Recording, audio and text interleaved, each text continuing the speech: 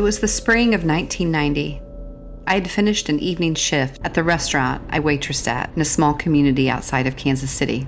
I was 19. I remember having the windows down, the breeze rolling through the truck. There was a great song on, and I remember seeing the cross hanging from my rearview mirror. All things were in front of me. Little did I know that those dreams were about to come crashing down.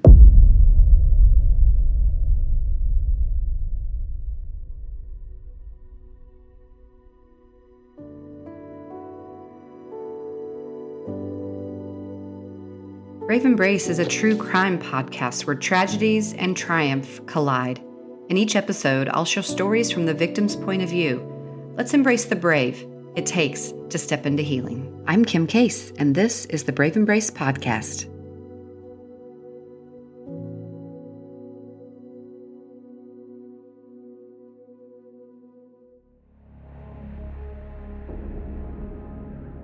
I was unaware that I was being followed by a gang of 4 men. 2 of them had been convicted to some felonies and were about to serve some time in the pen.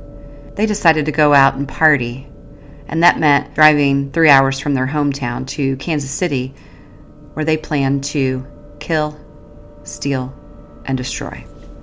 They confronted me in my driveway when I got out of my vehicle. One of the thugs attacked me, grabbed me, threw one of his hands in my mouth to stop the scream. Overtaken by terror as they pulled me into the car, I quickly realized that no one knew that I was being abducted. I screamed, I fought, yet he overpowered me and pulled me in the car. As the driver sped off, I opened the door and I tried to jump out. One of the men in the back seat grabbed me by my hair and pulled me in and quickly bound my hands in handcuffs. I've often seen in the true crime shows where the officer will slam the handcuffs closed on someone's wrists. I never really thought about what that felt like or what that sounded like in real life. In fact, the clanging of the metal and the tightness with which it grasped my arm made me know for sure that there was no way I was going to get out of this situation. Chaos ensued in the car. All 4 were yelling directions at each other. I was crying, whimpering in pain, in fear, and in the acknowledgement that I might never return home. They quickly started asking me for money and where we were, and I thought if I complied, that might make it a little easier. I began to fabricate a story about being married and pregnant. I was trying to appeal to their humanity. I thought maybe if I fabricated a story about being pregnant, they would not want to hurt not only me, but the unborn baby. I don't know what kicked into me that day to make me want to be a survivor. But I knew one thing. I could lean on my intelligence.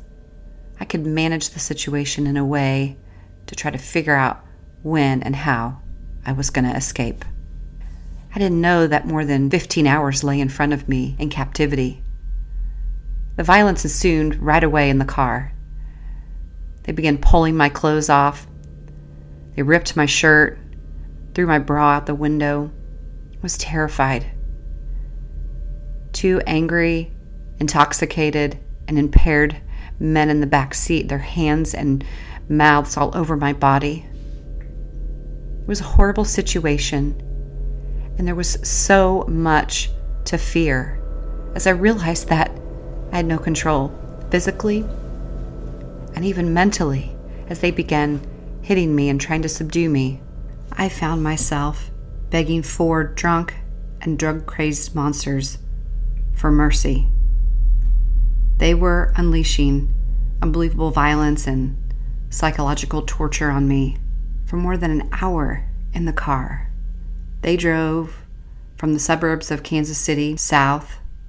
They were assaulting me in the back seat, driving crazy on and off the ramps and exits, and I was hoping that law enforcement would see them. Somebody would pull them over. I was trying to peek my head up to even see where we were. I had no idea.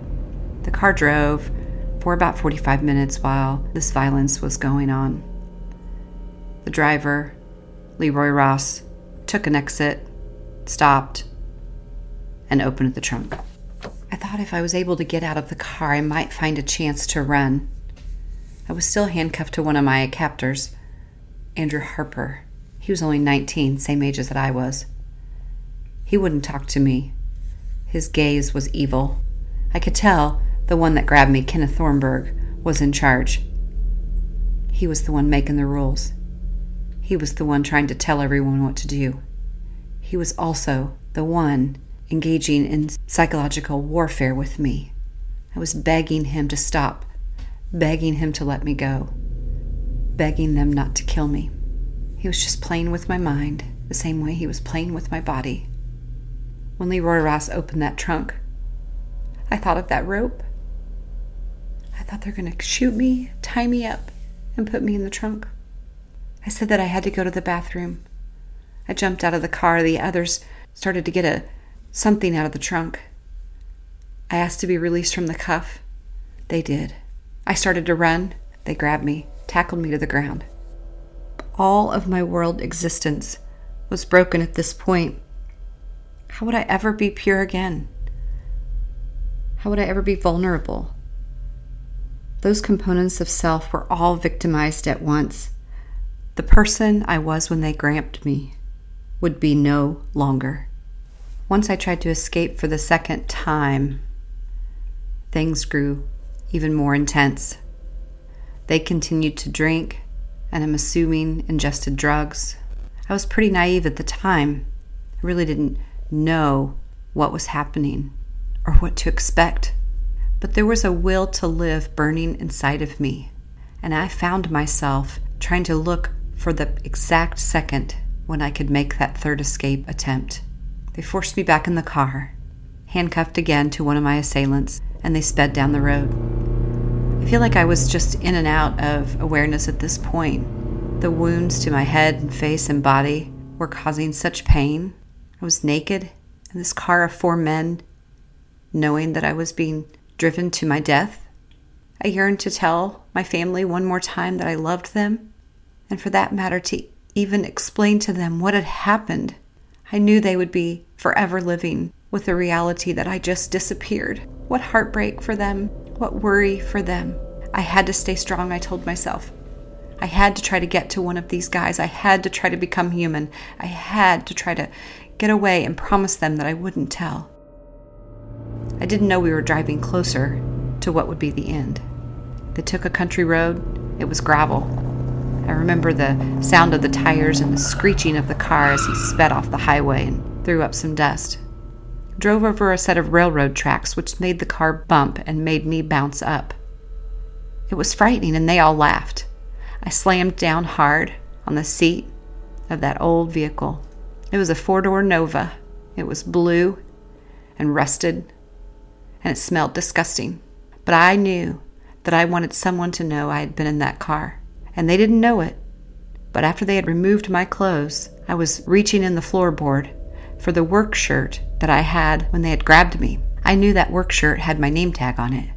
And again, I'm not exactly sure where this bit of wisdom came from, but it was one of the pieces of wisdom that sealed the case. I begged to have some kind of covering on my naked body. I reminded them that shirt was down there, and they said, "Fine, throw it on." When I reached down to grab it, I slid my hand on the back side of that name tag and undid the pin. I pulled it off the shirt and I tucked it under the seat, knowing that someday somebody would find it and know that I'd been there. The sun was coming up, and the car screeched to a stop. I peered up over the windowsill, and I saw that we were in a country area. Really didn't see any buildings, just saw a lot of trees. I had no idea where we were. I didn't even know if we were still in the same state. There was some chatter amongst the 4, and then the car dove into the ditch, drove along into a grassy area so that it was hiding behind some bushes. This terrified me. That meant that absolutely no one could see us. They opened the door and pulled me out and onto this gravel area where immediately they all 4 started assaulting me. They ripped at my body, forced themselves on me. I cried out in pain. I was in agony because underneath me was the gravel, and without clothes on, there was no barrier. The rocks were digging into my back, and I was screaming out in pain for all the areas of my life. And again, at one point, they would try to subdue me with a hit or a slap or a look or a stern word. Harper, the youngest, was having a difficult time, and they were teasing him and yelling at him, and he pulled me by my hair and yanked me up and dragged me over to an area that was away from the others. Before long, in an effort to stop the others from teasing him, he began to strangle me. His hand went around my throat, and I remember gasping for air. I was pleading and begging. I was staring into his eyes with a look of terror. They all thought it was pretty funny. In the first court hearing, when a description of those minutes came up, there was laughter. I don't understand how someone can watch another harm someone who'd done nothing to them. I was in and out of consciousness, and when I awoke, I realized the sun was beating down and there was blood on my face. The sun was completely up at this point, and it was starting to get really warm. I could hear cars driving by on the gravel road, and it was really upsetting to know that they were so close yet so far away. At this point, they had dragged me back through the field to underneath a bridge with a small creek. I could hear the cars going over the bridge, as a matter of fact, and I kept wanting to scream out. They handcuffed me to one of the bridge barriers, and there I was. They all left the area, went up on top of the bridge, and I learned quickly they were going through my purse. I had it in my arms when they kidnapped me as I was getting out of my vehicle. And inside was my wallet with pictures of friends. You know, I had just graduated high school, and as silly as it sounds, I had a bunch of my friends' senior pictures in there. I also had pictures of the little ones I babysat and family members, and I remember watching them throw them over the bridge and into the water. And I was just hanging there by the metal cuffs that bound me. I think at some point I yelled out for them to stop. I remember all four being back under the bridge, and the assaults started again. One of them was smoking a cigarette, and I said something like, "Give that to me. If you can't have your cigarette, I can't have my freedom," and I threw it in the water. You know, you don't know how to react in a moment like that. You don't know how to be. Everyone always says, "Well, why didn't you try to run?" or "Why didn't this happen?" In those types of moments, you are managing every critical second, especially when there's this gang environment going on, because they would incite each other. I was experiencing tremendous terror at this point. I didn't know how I was going to get away. I didn't know how I was going to get my arm out of the handcuff. I didn't know what they were going to do to me.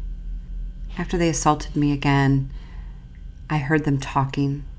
I couldn't really understand what they were saying, but it sounded like there was some yelling, and then I heard the car start and drive away.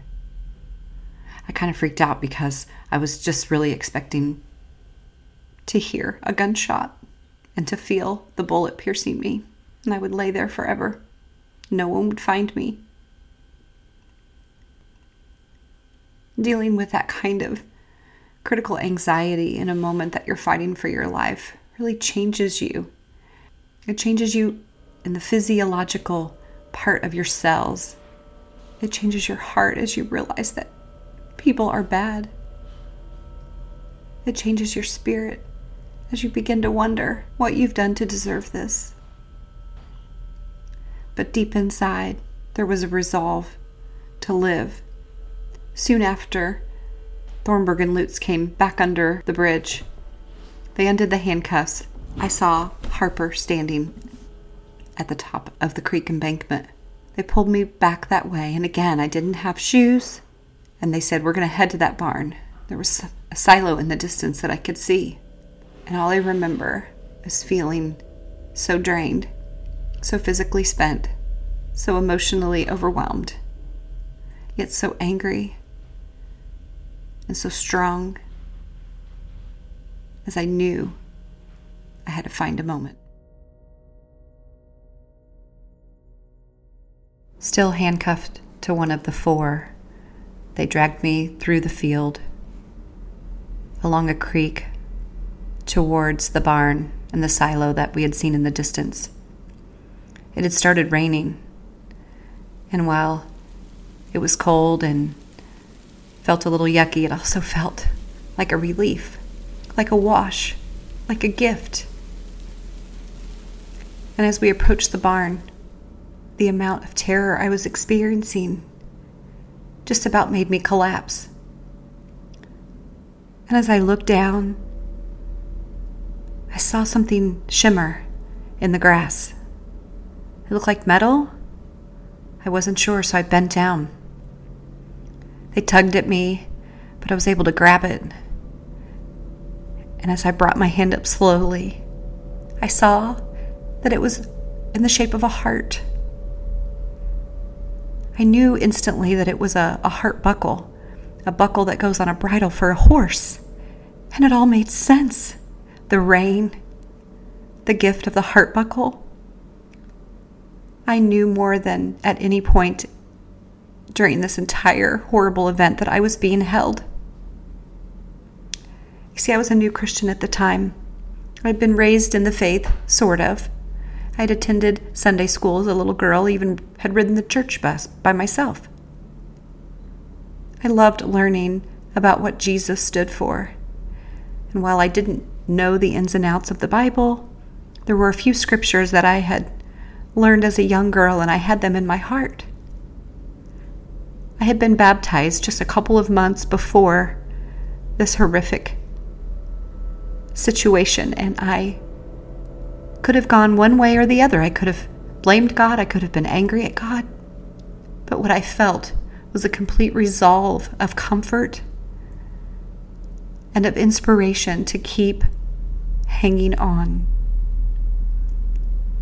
I remember looking up into the sky, and the trees were blowing. It was a beautiful spring day.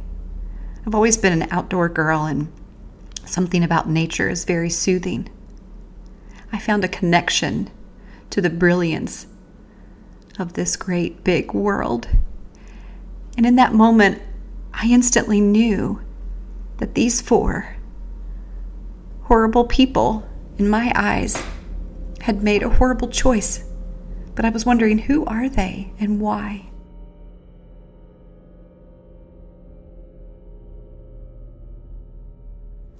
I was still holding the bent and battered heart buckle as we approached the barn. I could see all the way through.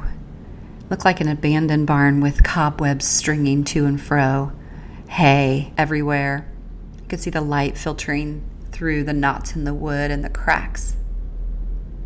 Instantly, there was a pit of hay, and I noticed activity there, and it quickly dawned on me that it was rodents, mice, and rats. I saw a snake. I jumped backwards, and they started to laugh and pushed me forward into the pit. They said, "Go through that hay and climb up into that hayloft." I was begging for my life. It was just the three at this point, as Ross, the driver, had left. The dynamic between the three was interesting, and I could tell that it was escalating. They pushed me up into the hayloft and handcuffed me to a pole. They all three left and went outside the barn, and I peered through one of the cracks in the broken wood slat, and I could see them at a truck. It was an old broken down truck, the hood open. It looked like they were trying to mess with it, as if trying to use it for transportation. I began to pull and tug on the cuff on my wrist, wondering how in the world I could get down. But even worse thought was, how was I going to get out of the hayloft without going back through that pit? There was flies and mosquitoes buzzing around, and before long I felt like I was being eaten alive. But that wasn't even as bad as what was about to happen. The three marched in, and at least two of them climbed up the small makeshift ladder into the hayloft. They started to rape me again, and I pleaded and begged and just said no. I just said, "I am hurting. I'm broken. Please stop." I began to cry, sob actually, and in a moment of disgust they turned and walked down the ladder. I didn't know in that moment they were walking away, leaving me for dead. It was silent for a while.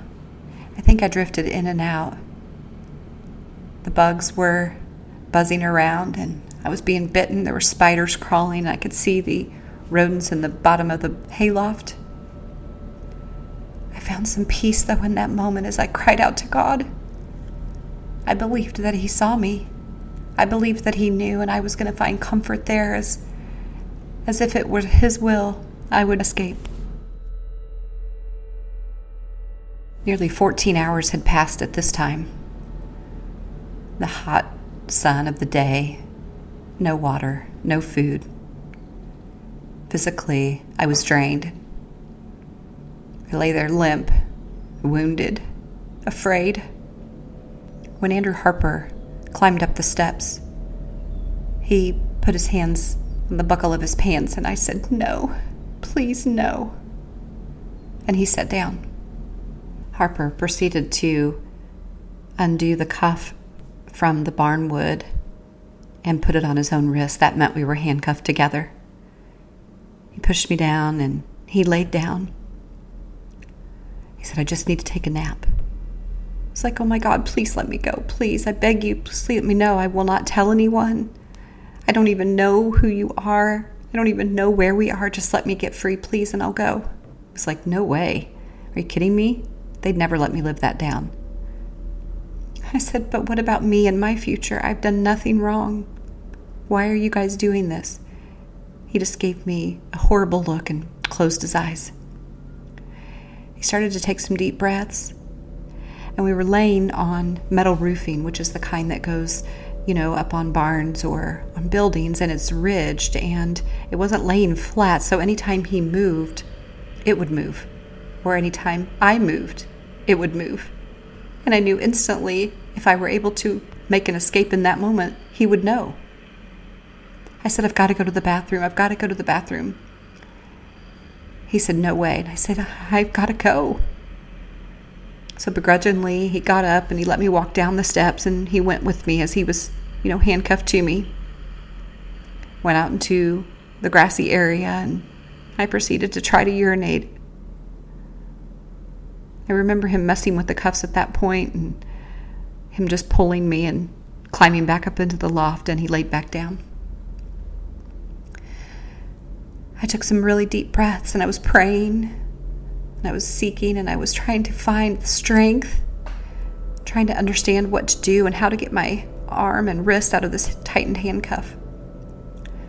I noticed, though, as he was breathing, that it got a little deeper, and I noticed at one point his eyes kind of doing that movement thing, and I remember from school that being called REM, the REM sleep, and that meant they were pretty deep. I mean, I really wasn't sure, but I thought, okay. So I began to wiggle my hand and my wrist, and I held the cuff metal with my left hand, and I moved and twisted my right wrist trying to get it out. Again, every time we moved or I moved, the metal roofing would move and he would stir, and I find myself quietly trying to comfort him, like as if I were holding a baby and rocking it to sleep. I was saying, "Shh, shh, it's okay, go to sleep, shh, shh." His eyes were rolled back in his head, and he was kind of stirring around. And I'll tell you what, I just grabbed that handcuff, and I pulled my wrist and twisted and turned, and the metal gouged my wrist, and I could feel the intense pain, but I knew that I just had to keep trying. He would stir and move. My heart was racing, and I just held tight to the cuff and kept moving my wrist back and forth. It was basically over his stomach as I was kind of sitting next to him as he was laying down. How in the world was I going to get away? How was I going to escape? And in that moment, my wrist came free. My arm flung up and my head went back. I stopped in that moment to see if he was moving or acknowledging, and no, he was still sleeping, and I even sensed a little snore. He was closest to the ladder that went back down into that horrible hay pit.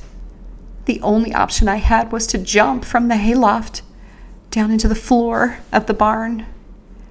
It was quite a ways, and I saw that there were rafters above me, and so as not to move, I reached my left hand up and I pulled myself up, and I don't know how. I almost feel as if I were swinging there for a moment, expecting him to open his eyes and grab me.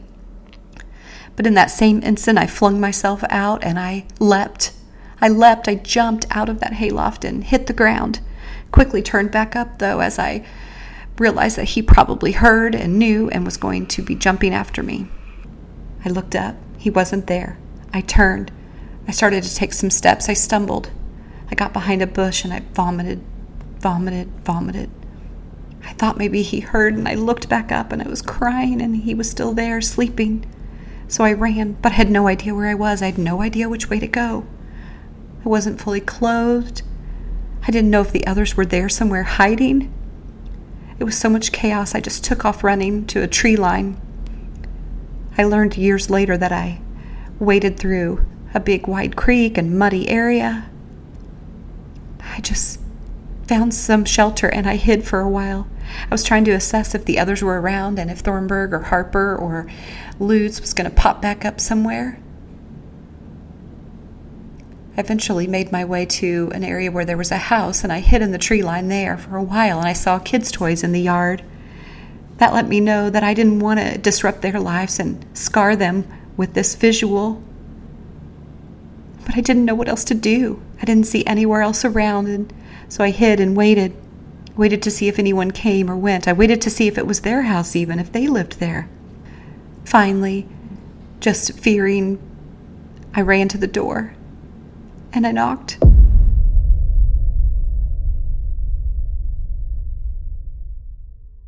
Hey, thank you so much for listening today. On the next episode of Brave Embrace, we will reach the conclusion of my story and how I managed to overcome my situation. I really appreciate being able to share my story in hopes that it brings you a little hope. Check out our show notes for links to any sites that we talked about, and also to sign up to get healing tips and tricks. We have a lot of good things in store for you. We'd love for you to visit our site, check in, follow, or subscribe. You know, I've made it my mission to prove that we can rewrite our story at any time. In a world where there is so much hurt, pain, and loss, many of us don't feel like we can make it through. There is power to overcome. Join me next time as we talk about all things brave, sharing compelling stories of courage found in the darkness of difficult moments. Let's join together to give brave moments an embrace.